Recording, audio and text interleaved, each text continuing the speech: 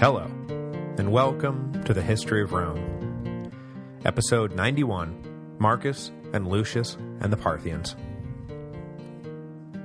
From very early on, everyone knew that Marcus Aurelius was going to be emperor someday. Born Marcus Aeneas Verus, the future emperor displayed from a young age the serious and scholarly temperament that first recommended him to Hadrian and then cemented his reputation as Rome's great philosopher-emperor. But of course, for the first 8 years of his reign, Marcus did not rule alone. For the first time in history, at Marcus's insistence no less, there were actually two emperors ruling Rome at the same time. From very early on, no one knew what was going to become of Lucius Verus. Born Lucius Caeonius Commodus, the future emperor displayed from a young age the self-indulgent and fun-loving temperament that first led Antoninus and the Senate to dismiss him, and then cemented his reputation as one of Rome's great hedonist emperors. The unlikely partnership between Marcus and Lucius, which Lucius managed to not screw up too badly, would prove to be a watershed moment in the development of the always-evolving imperial political apparatus, and in less than a century, multiple emperors would become the rule rather than the exception. Marcus's family, like the families of Hadrian and Trajan before him, originated in Roman Spain, and though they had only risen to prominence the century before, by the time Marcus was born in 121, his family was rich and powerful, connected closely to the imperial court, and living fat off the brickworks they owned which Hadrian had used to build his architectural empire. The grandson of one of Hadrian's closest friends, Marcus was only 6 when Hadrian ordered the boys' enrollment in the equestrian order, and only 7 when Hadrian appointed him to an ancient and exclusive priesthood for young men, even though Marcus, due to his age and the fact that his father was dead, did not qualify for the honor. Hadrian had clearly taken a shine to the boy, and from that young age a precedent was set. The rules would not apply to Marcus. After rising to the occasion and displaying a talent for leadership within the priesthood, the emperor arranged for the boy, now 15, and ready to don the toga of manhood, to be wed to Caeonia Fabia, daughter of Hadrian's newly adopted heir, Lucius Aelius Caesar. When Marcus's would-be father-in-law died in 138, Hadrian was forced to scramble for a new heir, and, as you know, the burden/honor fell to Antoninus, with the famous proviso that he must adopt both Marcus and Lucius Caesar's 7-year-old biological son, Lucius Caeonius Commodus. Antoninus agreed, and Marcus Aeneas Verus became Marcus Aelius Aurelius Verus, taking a name each from Hadrian and Antoninus. Marcus was reportedly unhappy with the arranged adoption, doubly so for having to move in with the unstable Hadrian, who historians and scholars have surmised Marcus did not particularly like. But whatever his own misgivings, Marcus was now clearly marked for high office, and Hadrian requested that the rules once again be set aside, so that the now 17-year-old boy could serve as quaestor in 139. After Hadrian's death in July 138, Antoninus approached Marcus about canceling the arranged marriage with Caeonia Fabia, and instead asked Marcus to marry his own daughter, Faustina, despite the fact that technically the two were now brother and sister.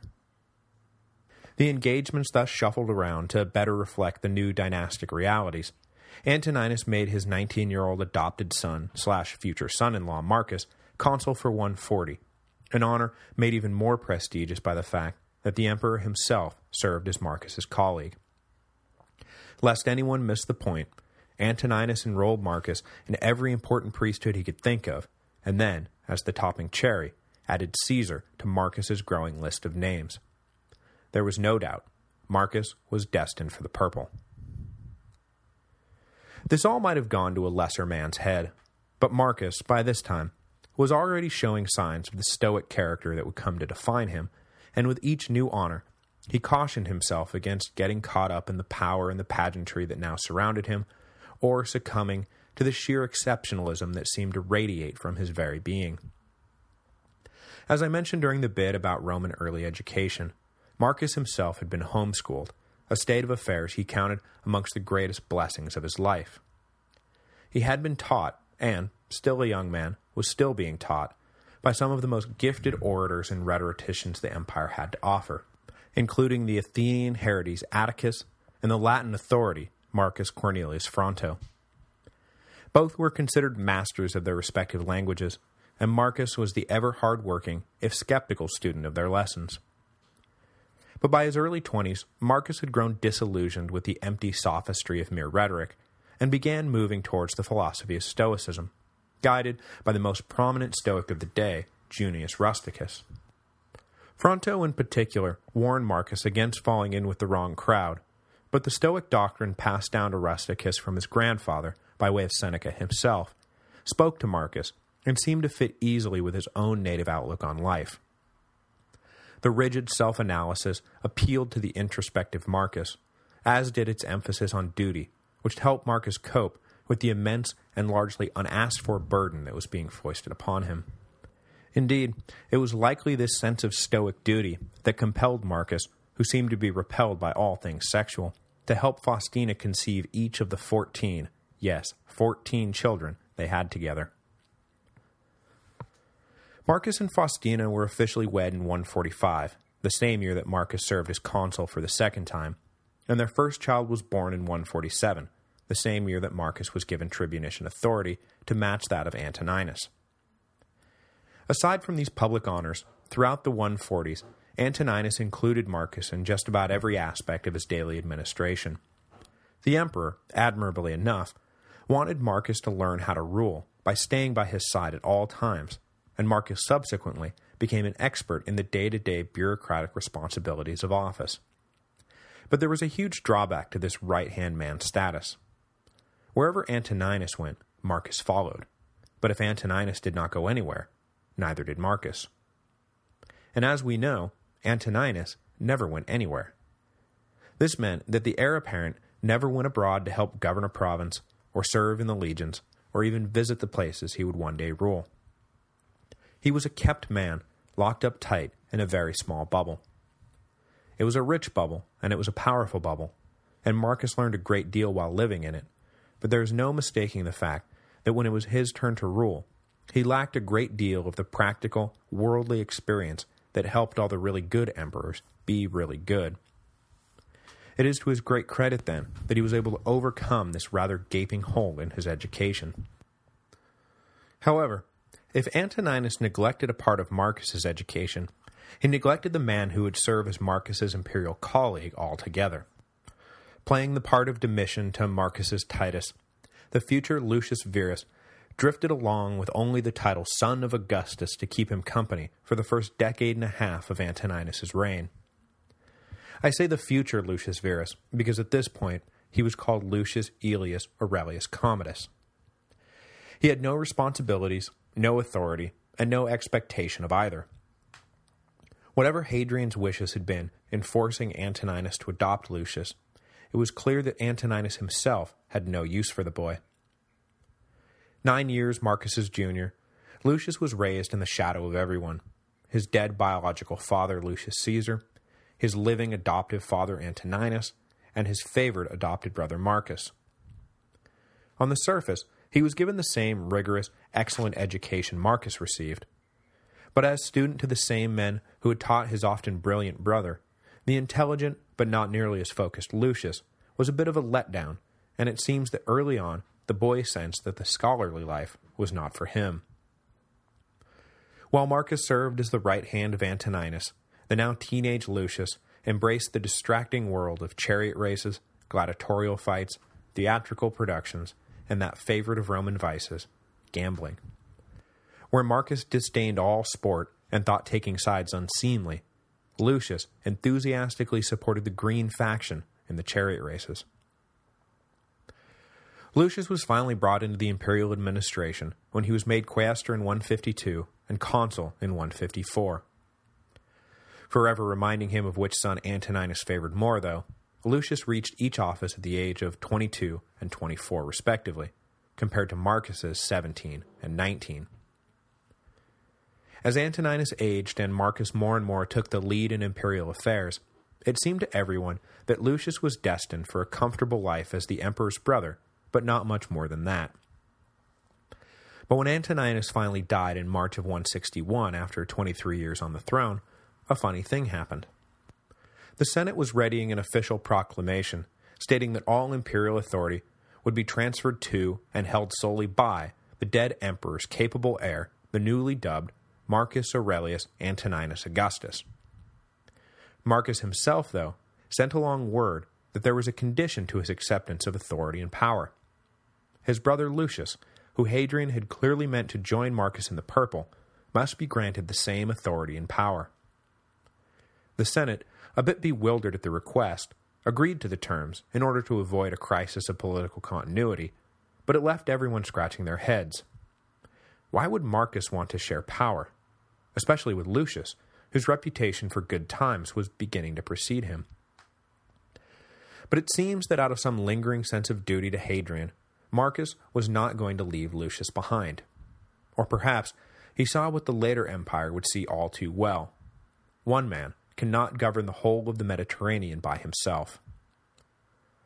Whatever the reasons, Lucius took his brother's unexpected yes for an answer, and changed his name one last time to Lucius Aurelius Verus Augustus, taking up Marcus's discarded cognomen Verus out of respect for his elder brother, which is how we roundaboutly come to now calling him Lucius Verus. Ironically, in 160, the dying Antoninus had arranged for his two adopted sons to serve a consulship together in 161. So when they jointly accepted imperial authority in March, they had likely just finished serving alongside each other as the year's naming ordinary consuls, making 161 officially the year of Marcus Aurelius and Lucius Verus, which it very much turned out to be. In most respects, the two men were equals. Both held tribunician power, proconsular authority over the provinces, etc., etc. But Marcus was clearly the first among equals. He was 9 years Lucius's senior, had served one more consulship than his brother, and perhaps most pointedly, was the sitting Pontifex Maximus, an honor he declined to share with his brother. So in practice, their power-sharing worked out a bit like the old dictator and master of the horse relationship. Marcus the dictator, whose authority was absolute, and Lucius the master of horse, who ruled everyone but Marcus, to whom even he deferred. The history books like to point out that this was the first time the empire was ruled by co-emperors, which would become the norm in the coming century. But I don't think that we should forget other critical power-sharing agreements that served as well-known precedents: Augustus and Marcus Agrippa, Augustus and Tiberius, and, in all but name, Trajan and Nerva. Having been granted the Senate's blessing, Marcus and Lucius went down to the Praetorian camp, where they promised the largest ascension donative in history, equivalent to nearly 3 years' pay for the soldiers, and more than that for the officers. The guard had not been making any seditious noises, and was not even challenging the elevation of either man, but, with the two new emperors lacking any experience or rapport with the legions, it was perhaps prudent to overwhelm any doubts that might creep into their heads down the road with an enormous chunk of cash up front. It did the trick. The provincial legions would be taken care of in due course, but Marcus and Lucius left the Praetorian camp secure in the knowledge that the only armed men within 500 miles of Rome were firmly on their side. All in all, the new emperor's first day in power went swimmingly, and closed without any major disasters or crises erupting, and at least for that one day, it seemed like their joint reign might turn out to be a pleasant continuation of Antoninus's. For the scholarly, introspective Marcus and the fun-loving Lucius, an empire at peace meant that they would be left free to pursue whatever particular pleasures actually interested them. Marcus could read and think, Lucius could drink and gamble. But unfortunately, unbeknownst to them, the golden age of Antoninus was already dead. Day one may have come and gone without incident, but that would prove to be the exception rather than the rule. The joint reign of Marcus Aurelius and Lucius Verus was one of near-continuous war, plague, and disaster. Right away, the peace was shattered by a newly aggressive Parthia. The Parthian king Vologases appears to have been biding his time, waiting for Antoninus to die, so he could jump the Romans while they were absorbed with the transfer of power. Marcus had tried to avoid just this sort of incident by leaving most of Antoninus's key eastern governors in place, so that there would be continuity of leadership on the frontiers.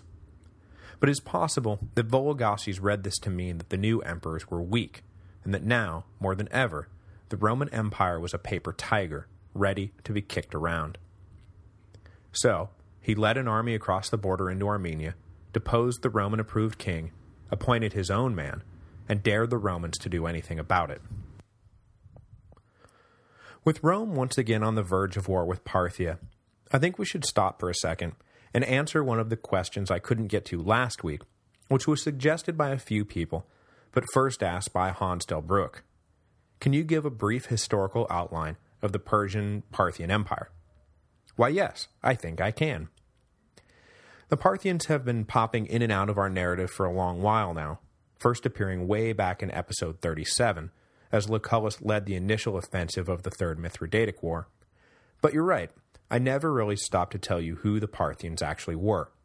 So, I want to finish this week by correcting that oversight. The thing that makes it difficult is that the Parthians left us very little in the way of written records. We know far more about the Seleucids who preceded them and the Sassanids who succeeded them than we do about the Parthians themselves. That being said, here's some stuff that we do know. The largest empire in the history of the ancient world had been the old Persian Empire, or, more properly, the Achaemenid Empire, founded in 550 BC, and which, at its height, controlled all the territory between India and the Ionian Sea. This was the empire of Darius and Xerxes, and the empire that had tried to envelop the Greeks in the 400s BC, leading to some of the most legendary battles in the history of the Western world: Marathon, Thermopylae, Salamis. Though the Persians had, against seemingly insurmountable odds, been driven off, the Greeks never forgave or forgot the terrible destruction the invasion had caused. In the 350s BC, the Greek world became dominated by the Macedonian king Philip II, and then his son Alexander. Yes, that Alexander. Still nursing the Greek grudge, Alexander launched himself east in 334 BC and took revenge on the Persians. Over the course of the next decade, he sliced through Persia like a hot knife through butter, tossed out the Achaemenids, and then pushed his way to India. When he died in 323 BC, the huge Macedonian Empire was divided, not at all amicably, between Alexander's generals. Most of the old Persian Empire was seized by the general Seleucus, who founded Antioch and forged an Eastern Hellenic kingdom known as the Seleucid Empire, which ruled Persia until the rise of the Parthians in the mid-200s BC. The Parthians took their name from the northeastern satrapy of the Seleucid Empire from which they arose. In or around 247 BC, a Central Asian nomadic tribe called the Parni invaded and took control of Parthia, which was already in revolt against Seleucid domination. The Seleucids at this point were caught up in a war with Ptolemaic Egypt, and the Parni tribe were able to cement their power over Parthia unopposed. When things in the west settled down, the Seleucid king was able to turn east and attempted to reassert control over his lost satrapy, but by then it was too late. A peace settlement left the rising northeastern power nominally a client kingdom, but a highly independent one. From the 160s to the 140s, though, an ambitious Parthian king named Mithridates I of Parthia swept east, reaching, besieging, and conquering all of the territory up to and including Babylon. In 139 BC, Mithridates captured the Seleucid king Demetrius, effectively silencing Seleucid claims to anything east of the Euphrates. But the old Hellenic kingdom, now consisting only of Antioch and its surrounding territory, was left intact by the Parthians, who saw the territory as a convenient buffer zone between them and the rising Roman menace sweeping out of the west. This was basically where things stood, as Pompey led his legions around the bend into Syria during the Eastern campaign of the 60s BC. Confident in the might of Rome, Pompey had no compunctions about sharing a border with the now firmly established Parthian Empire, deposed the last Seleucid king, and turned Syria into a Roman province. For the next 300 or so years, the Romans and Parthians lived as sometimes hostile and sometimes peaceful neighbors. After the massive defeats of Crassus and Mark Antony, the Romans basically shelved the idea of expanding further east, and apart from their persistent attempts to gain the upper hand in Armenia, the Parthians never seriously contemplated further expansion west. The border between the two great powers was set at the Euphrates River, and each settled in to enjoying the fruits of their particular empires. For the Parthians, the fruits of their empire were primarily harvested along the Silk Road. As I mentioned last week, just as the Romans were rising in the west and the Parthians were rising in Central Asia, the Han were rising in the east, and the great overland trade route known as the Silk Road began to form. The entire west-central leg of the Silk Road, including any and all spurs, passed through Parthian territory, and as a result, most of the revenue coming into the central Parthian treasury was derived from the taxes they charged traders to get from here to there. With their highly decentralized governmental apparatus, which left most provinces relatively autonomous, the money coming in from the import and export duties was the one steady source of income for the central government, and as a result, the overriding political and economic imperative for the Parthians was maintaining their monopoly of the trade roads. Of course, this meant that one of the overriding political and economic imperatives of the Eastern Roman Empire was figuring out a way to crack that Parthian monopoly, and some have argued that this is exactly what was on Trajan's mind as he headed off to invade Mesopotamia in 115. That campaign, you'll recall, eventually found the Romans in control of Charax, a port along the Persian Gulf, which, had the Romans kept it, could have been one of the keys to breaking the Parthian monopoly. But Hadrian surmised that the benefits far outweighed the costs and retreated back to the Mediterranean. Some argued then, and argue today, that Hadrian should have shown stiffer resolve, but others point out that the Parthians had been caught up in one of their frequent dynastic struggles during Trajan's campaign, and once their internal disputes were settled, that the Romans would have found the Parthians themselves showing much stiffer resolve than Trajan had encountered. When Parthia was politically fractured, as it frequently was because of their decentralized structure, it could be steamrolled easily. But united, it had obliterated some of the largest armies Rome had ever assembled. In 161, the Parthians were once again united under the rule of Vologases IV, who had watched the Romans under Hadrian and then Antoninus undertake no meaningful military operations for decades. The Eastern legions, by the Parthian king's estimation, had gotten fat and complacent after nearly 40 years of inactivity. Emboldened by his own reunification of the eastern and western halves of the Parthian Empire, Vologases revived the ages-old Parthian dream of controlling Armenia. Perhaps it was time to test whether or not the legendary Roman invincibility, which had often met its match in the Parthians anyway, was still a living fact, or whether it was now simply a myth for the ages.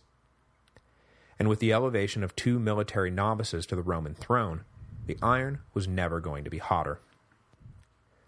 Next week, the Parthians will strike, and Rome will quickly find itself embroiled in its first major foreign war in 2 generations. Following the pattern of so many Roman wars, things will go from bad to worse at the outset of the conflict, at which point the Romans will rally to victory and prove once again that while messing with Rome always seems like a good idea, it never ever pays. At least not yet.